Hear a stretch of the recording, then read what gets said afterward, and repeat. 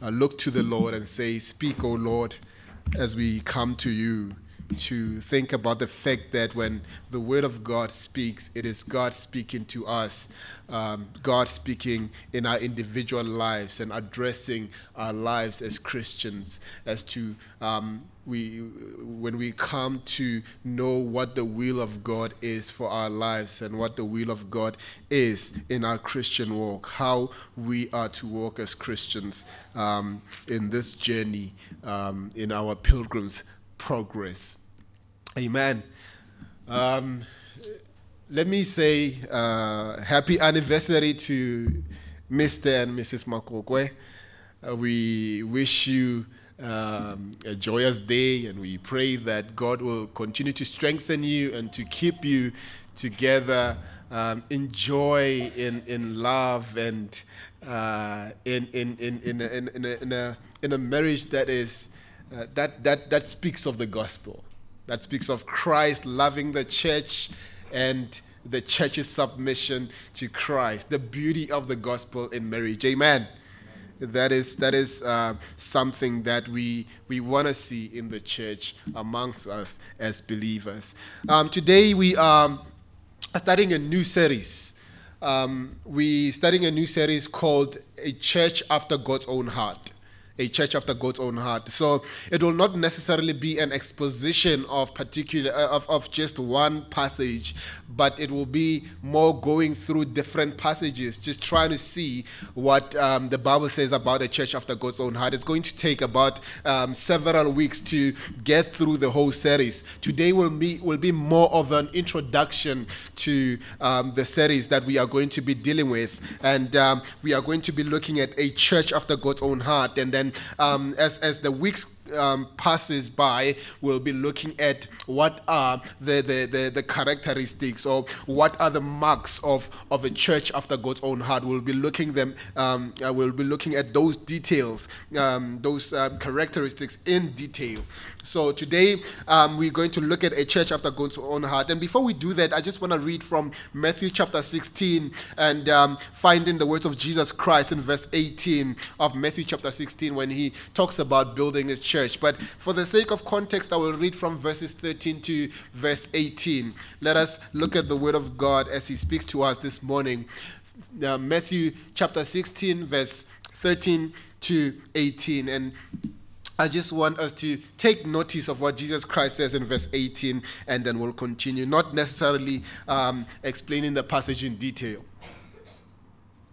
I read from the ESV.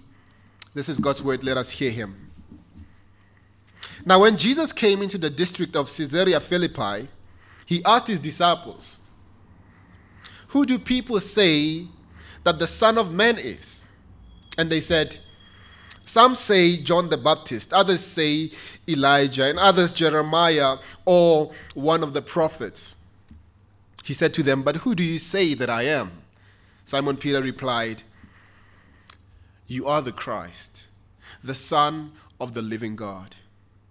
And Jesus said to him, "Blessed are you, Simon Bar-Jonah, for flesh and blood has not revealed this to you, but my Father who is in heaven." In verse 18, what we're going to be, or what we just looking at, and this is going to be the spring verse of the whole sermon. "And I tell you, you are Peter, and on this rock I will build my church, and the gates of hell shall not prevail against it. And I will give you the keys of the kingdom of heaven, and whatever you bind on earth shall be bound in heaven, and whatever you loose on earth shall be loosed in heaven." This is the word of God. Amen.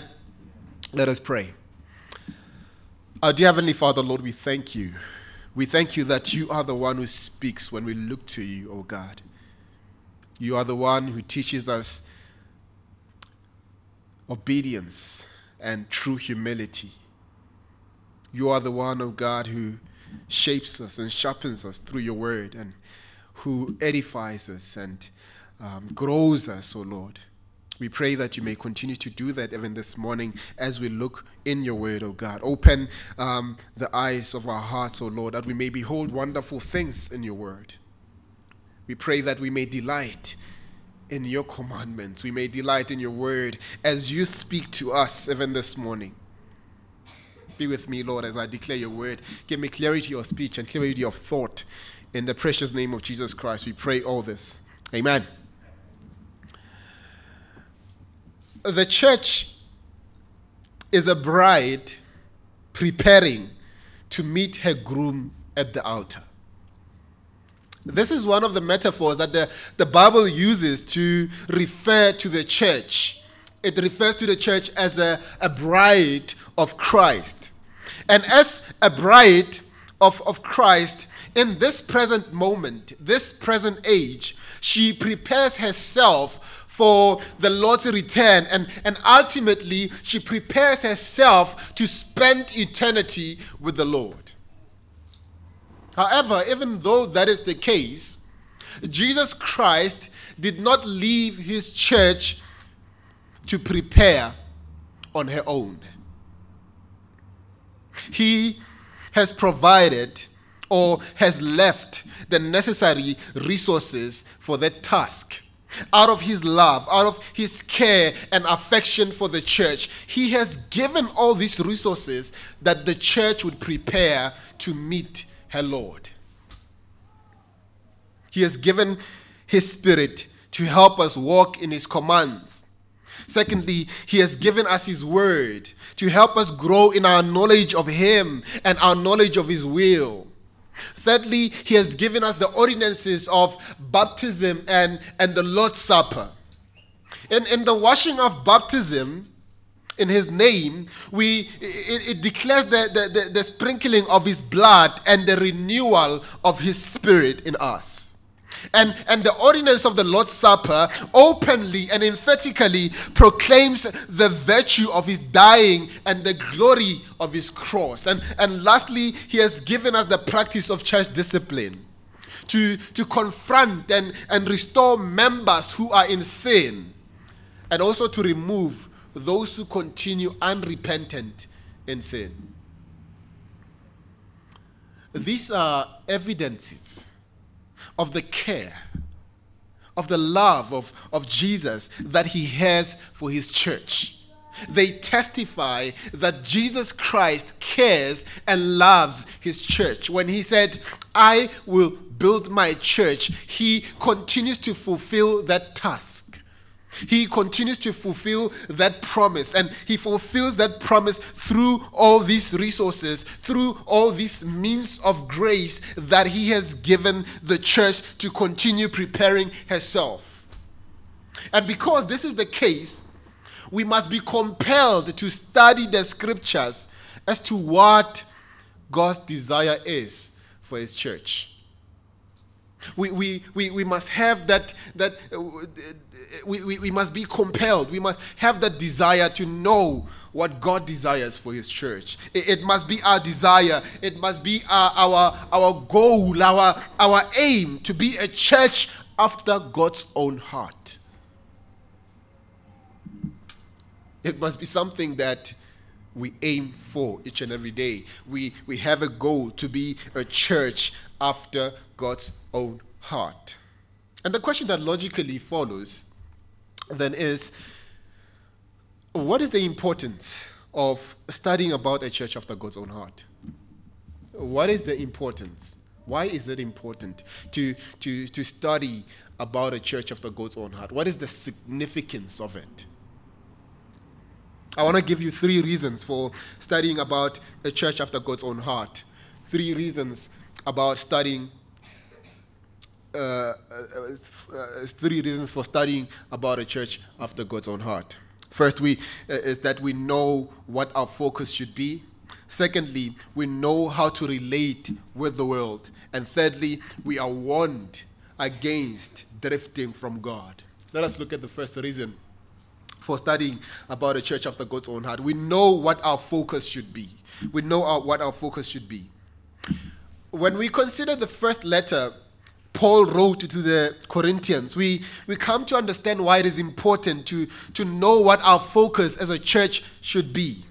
You see, the church in Corinth had lost sight of what their focus was supposed to be, and they ended up focusing on things that at the end of the day did not honor and glorify God. They lost focus. They lost the focus that God had called them to focus on.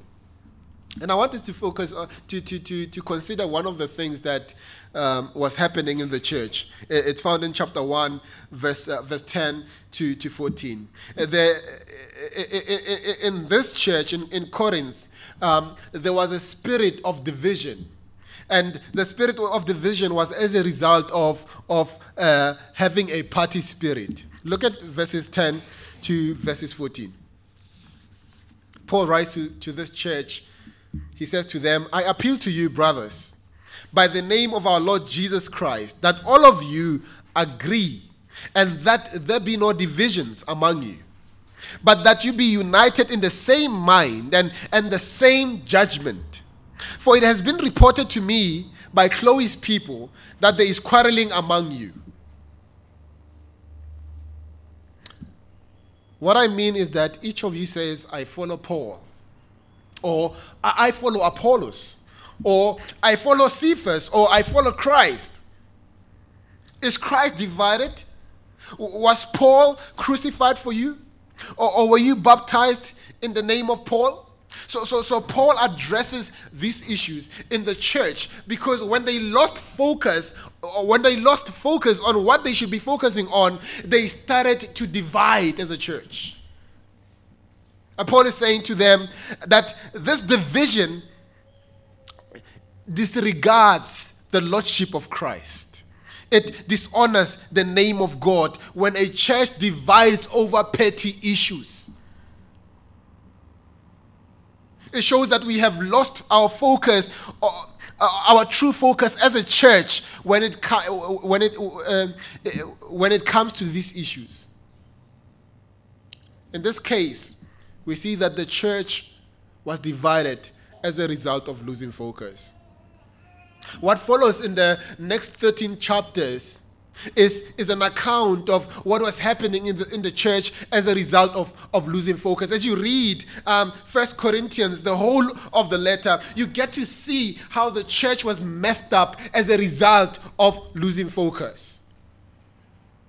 They started to divide among themselves, to say, I follow Paul, I follow Cephas, I follow Apollos. They started to become divided. There was no love in the church as a result of losing focus. They were not focused on the gospel anymore.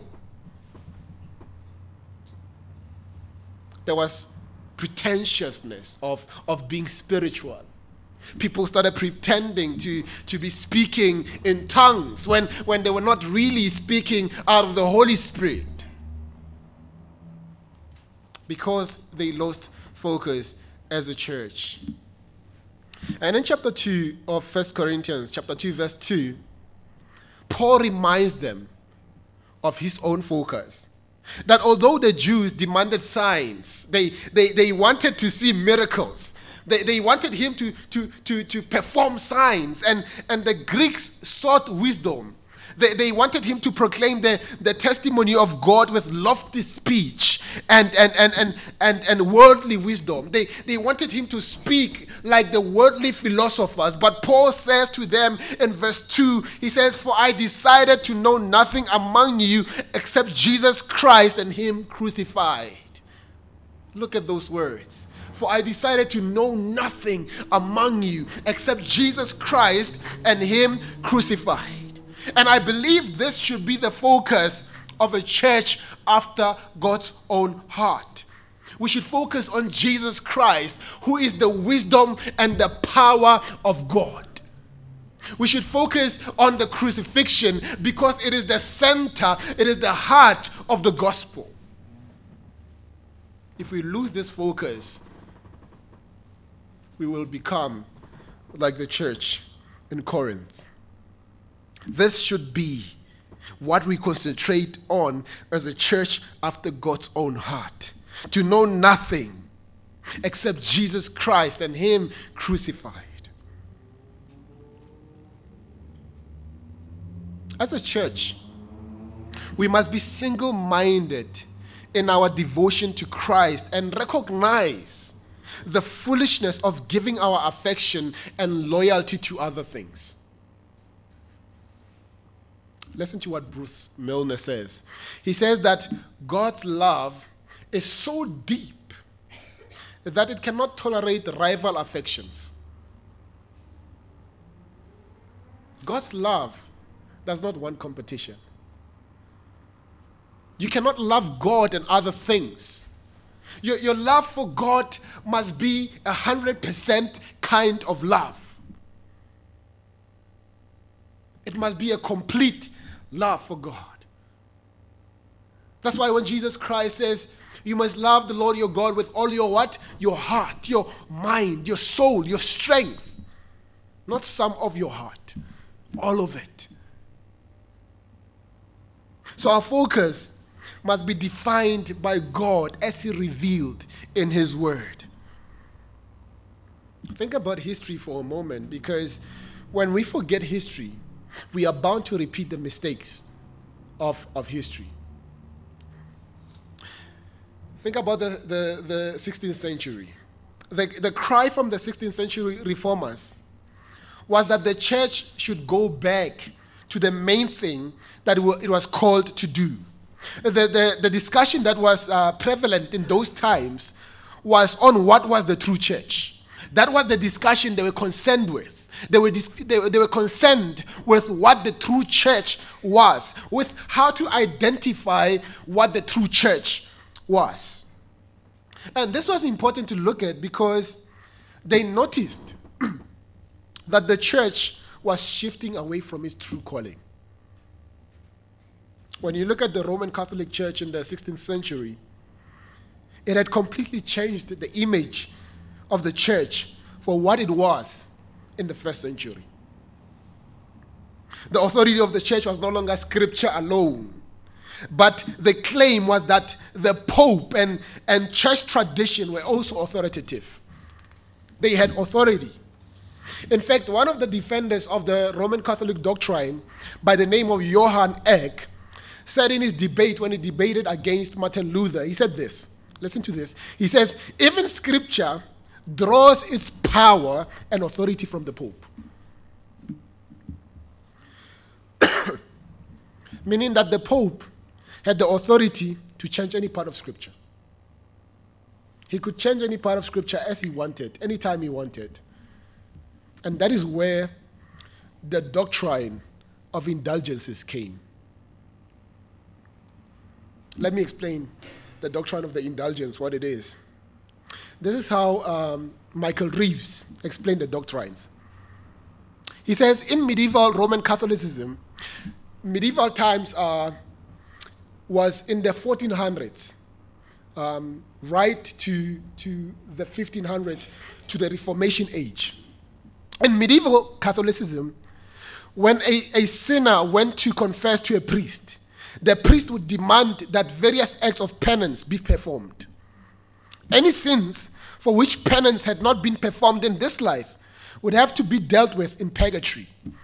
Now, purgatory was a Roman Catholic doctrine that says that between earth and heaven, there's another place where believers are cleansed for a couple of years before they enter heaven. They say that, so the good news was that there were saints who had been so good, not only that they had enough merit to get into heaven by passing purgatory altogether, they had actually had more merit than they needed to get into heaven. This spare merit was theirs. This spare merit of theirs was kept, as it were, in the church's treasury, to which only the Pope had the keys. The Pope could therefore give a gift of merit to any soul he deemed worthy, fast-tracking the soul's path through purgatory, or even leapfrogging purgatory altogether. Initially, these full indulgences were offered for participation in the First Crusade. But soon, a gift of money was deemed penitential enough to merit an indulgence. It became increasingly clear in people's mind a bit of cash could secure spiritual bliss.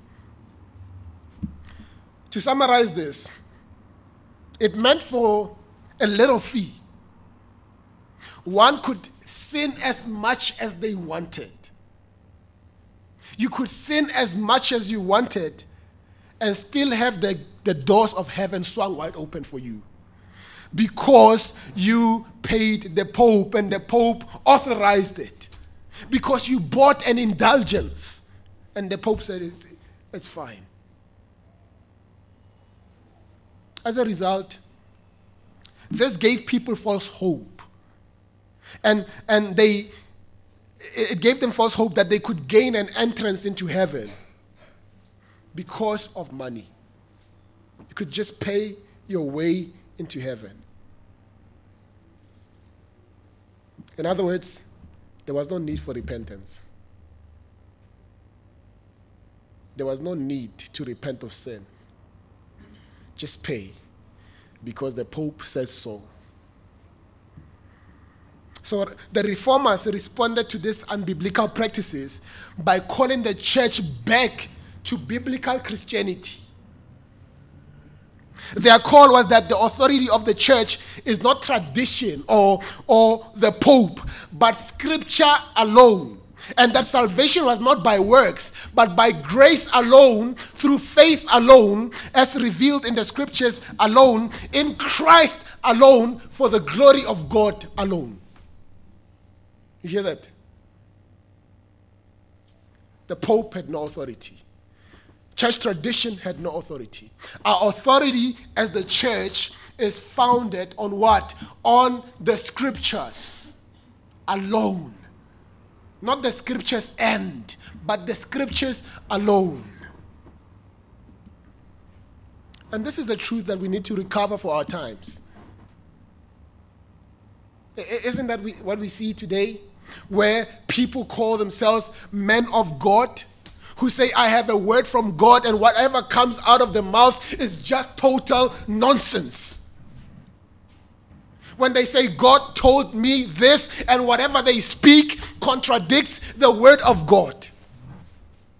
We need to recover this truth to say, what is the authority of the church? The authority of the church today and tomorrow and forever will always be Scripture and Scripture alone. Nothing else. If it is not in Scripture, it is not of God, because God revealed His word in Scripture and gave it out of love and care and affection for the church.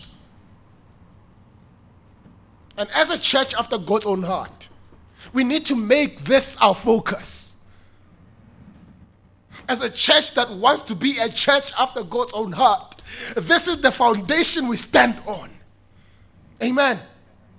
We stand on this foundation because we will never be moved when we stand on this foundation. The winds of false doctrine might blow as hard as they blow, but when we're standing on the foundation of Scripture, we're going to stand strong.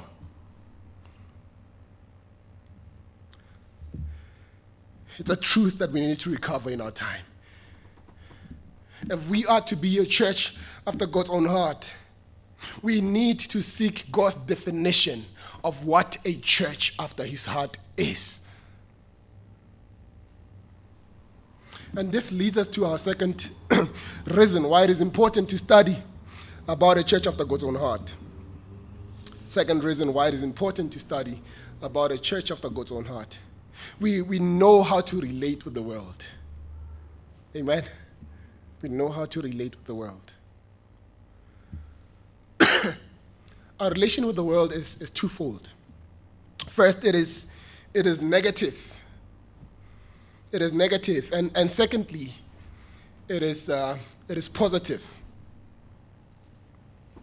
Let us consider the negative perspective first. We find this point in the words of the Apostle Paul in Romans chapter 12, verse 2. Listen to what Paul says to the church. He says, "Do not be conformed to this world, but be transformed by the renewal of your minds, that by testing you may discern what is the will of God, what is good and acceptable and perfect." You see, Paul was aware of the temptation that believers faced to conform to this world. And this is because although we are not of this world, We currently reside in this world. And so Paul calls the church, saying to them, do not conform to this world. Other translations say, do not conform to the pattern of this world. In other words, don't be molded by the world. Let not your thinking be influenced by the thinking of the world. Let not your speech be influenced by the speech of the world. Do not conform to the pattern of the world, to the world's way of doing things.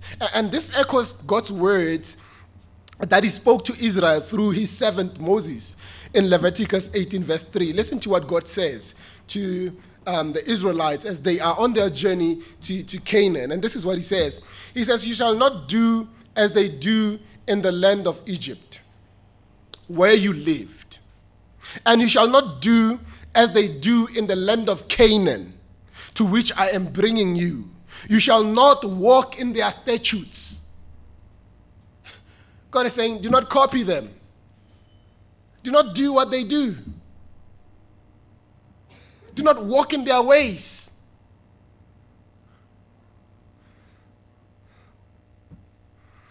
The idea is that our presence in the world as a church must not be characterized by seeking to imitate the world, but by seeking to be more and more like Christ. Dr. Wayne Mack, in his book, Life in the Father's House, says these words. He says this. He says, the quality of a church is not measured by the condition of its buildings or the appeal of its services, but by the state of the people themselves. The quality of the church is measured by the state of the people themselves. They are the church. So the church is only as good as they are. It is heartbreaking when the church, in an effort to reach out to the world, starts to conform to the world. It starts to become like the world. In an effort to be relevant, in an effort to show the world that we are not boring, right? We start to act like the world and start to do what the world does. We use entertainment thinking that it is the way to go, thinking that this will bring people to God. Many years ago, thank you.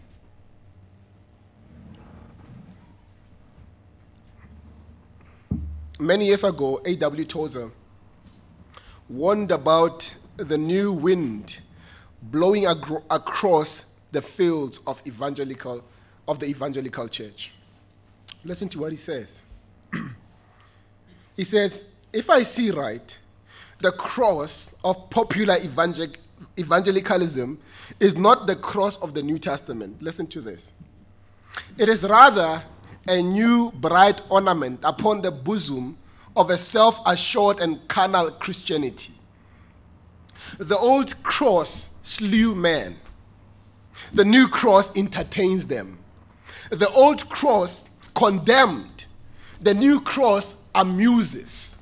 The old cross destroyed confidence in the flesh. The new cross encourages it. How many times do we hear in pulpits today where people say, trust in yourself? It's not in the Bible. The Bible is not calling any Christian to trust in themselves.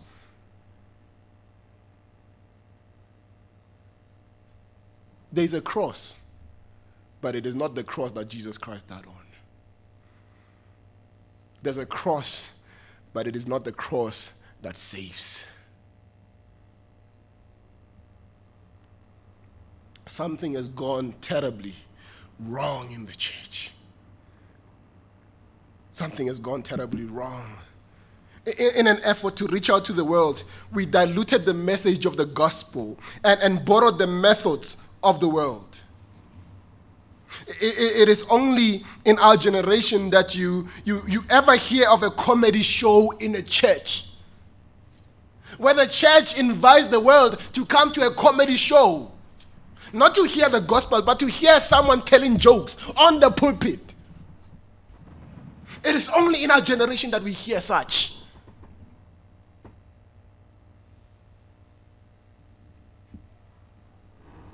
Something has gone terribly wrong. Instead of revealing God to the world, we started reflecting the world.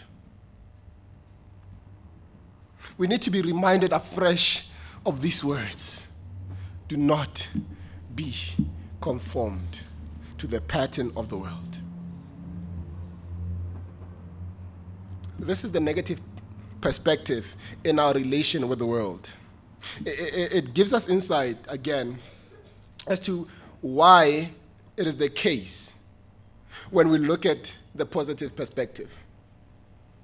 When we look at the positive perspective in our relation with the world.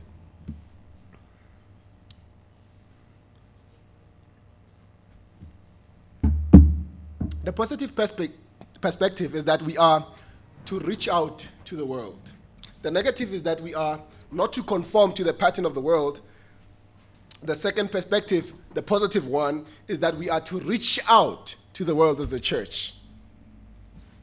Before Jesus ascended into heaven, or to heaven, he gave the church a commission to reach out to the world with the gospel.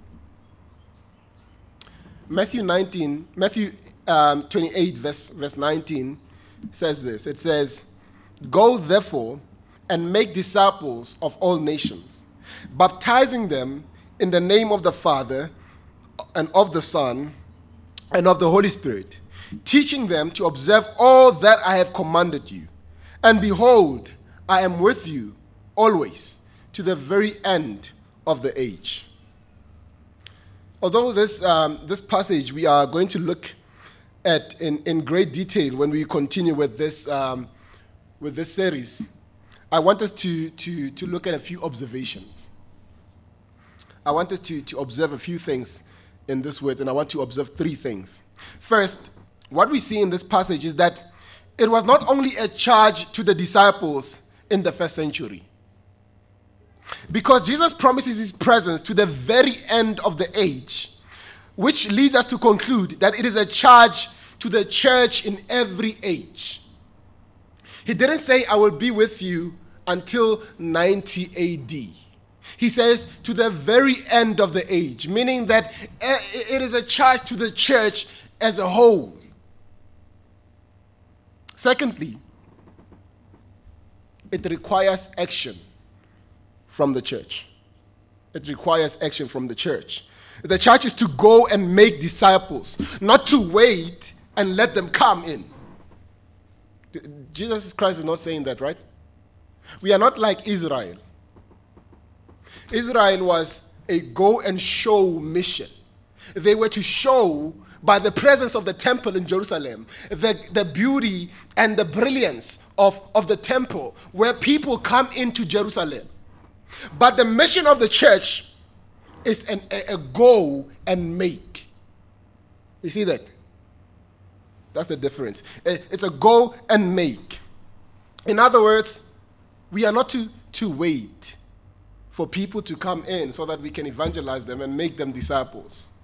If that is the case, it is inevitable that the next thing that will happen is that the church will eventually die. If we don't evangelize as the church, in the next few years, the doors are going to be closed. Thirdly, this charge is not ethnically bound. It's not ethnically bound. Listen to what Jesus says. He says, go and make disciples of what? All nations. Right? All nations. Meaning that it is not a people that are in my culture alone that I should share the gospel with, but the church says, make disciples of all nations. This gives us an idea of what the face of the church should look like, doesn't it? People from all nations coming together for one purpose, to worship the one true God in unity and diversity. To worship the one true God in truth and in spirit. People from every nation, tongue, coming together. One purpose, one God. United, but diverse. If we are to be a church after God's own heart, then we need to know what God's heart is for his church. We need to know what we are to look like, what our relation to the world should be like. That we should not conform to the world, but we should reach out to the world. Which leads us to our third point as to why this is the case. We are not to conform to the world, or why we should reach out to the world. The third reason why we need to study, why it is important to study about a church after God's own heart, is that we are warned against drifting away from God. We are warned against drifting away from God. You see, there's a great danger of drifting away from God if we do not make it our aim, our goal, to conform ourselves to God's desire for his church. To drift away from God's desire for his church is to cease to be a church. There are churches that Christ says that they are synagogues of Satan in Revelation. He does not recognize them as the church. He says they are synagogues of Satan.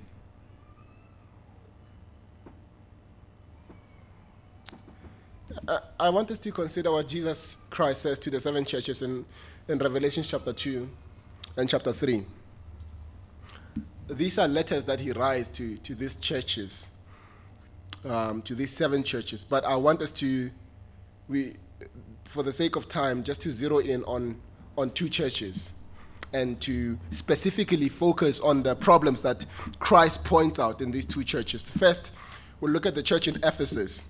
The church in Ephesus in Revelation chapter 2.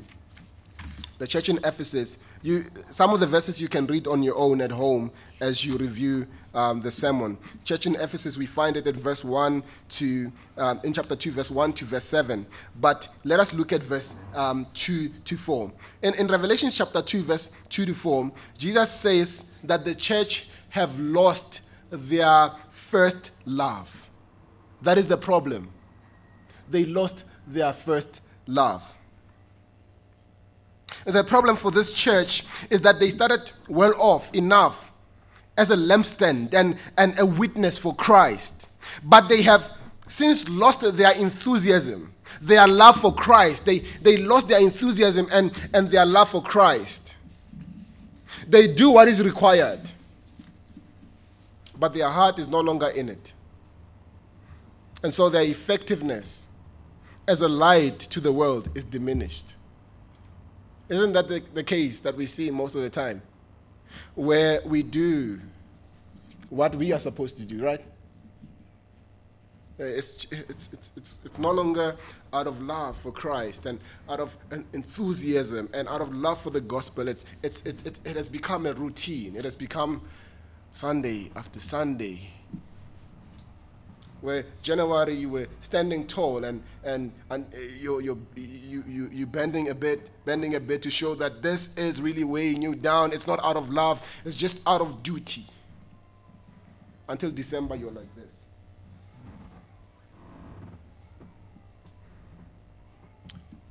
With this church, Jesus is concerned that love for him must continue. And that love is best demonstrated in carrying the light of the gospel to the nations. He calls them back to their first love. Secondly, is the church in Pergamum. Pergamum. We see that church in verses 12 to verses 17. And the problem is found in verses 14 to 15 in this church. You see, in spite of, or let me read verses 14 to 15 first. It says, "But I have a few things against you." And this is, he's talking to the church in Pergamum. "I have a few things against you. You have some there who hold the teaching of Balaam, who taught Balak to put a stumbling block before the sons of Israel, so that they might eat food sacrificed to idols and practice sexual immorality. So you also have some who hold the teaching of the Nicolaitans." See, in spite of their faithfulness in the midst of persecution, Jesus raises two serious issues with them which he finds fault. He uses the Old Testament account to explain the problem of accommodation to the world. They were accommodating the world.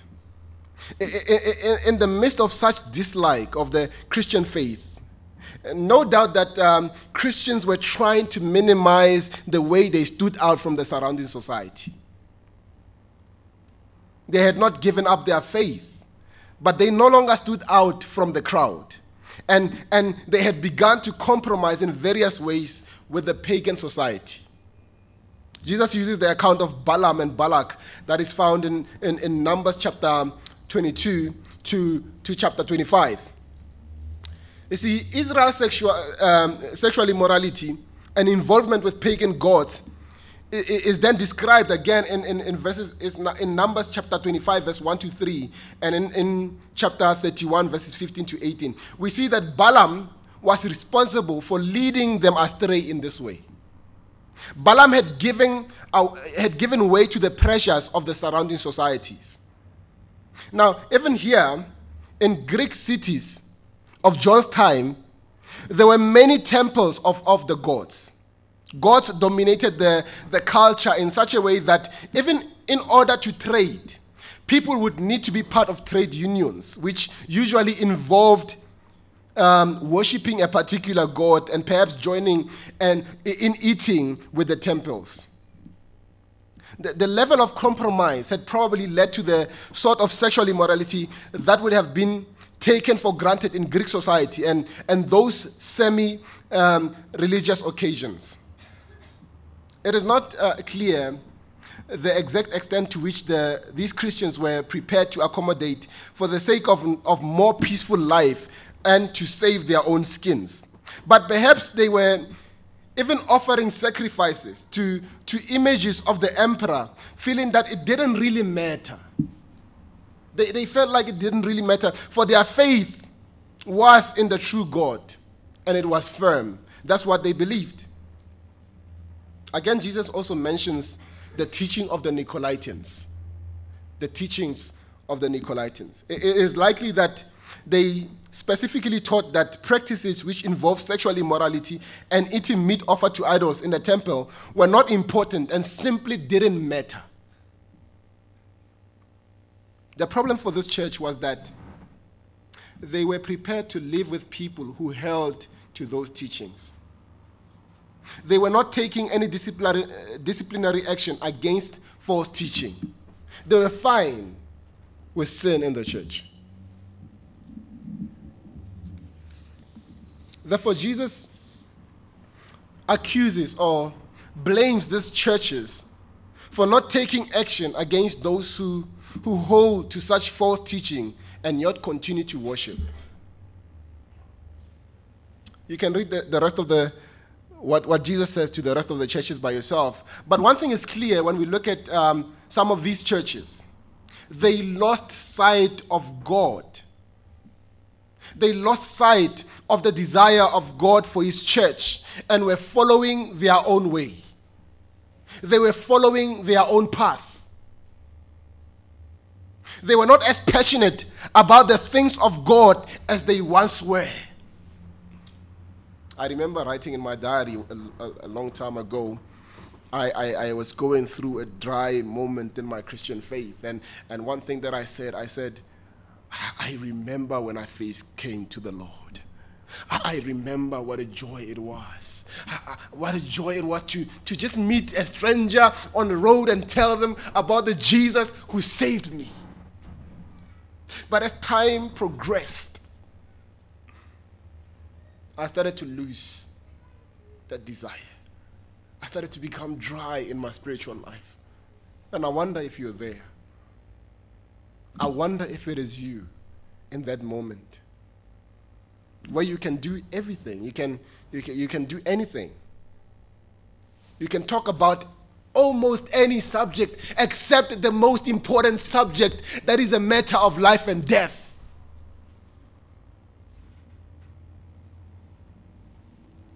That passion that you once knew of being in Christ, of knowing that Christ loves you, and knowing that Christ still saves even today, and wanting to tell the next person, gone. I wonder if that is you today. Jesus is talking to these churches who lost their passion, their desire for Him. These churches who were tolerating sin in their midst and not dealing with sin, saying, I don't want to be judgmental when sin is present in the church. But one thing that you notice from these 7 letters is the love and care of Jesus for these churches as He calls them to repentance, and that they may not drift further and further away from God. May you personalize this morning. Just take stock and just look at your life, and just is your faith burning with passion for the lost? Is your faith burning as it used to burn when you first came to Christ?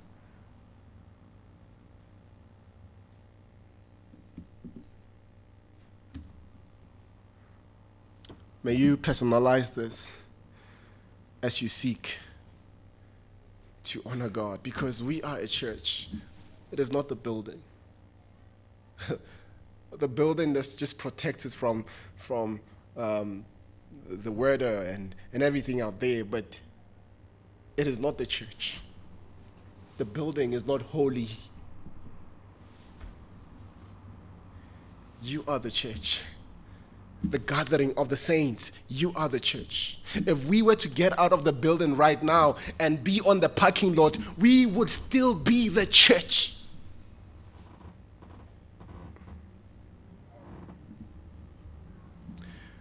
Do we want to be a church after God's own heart?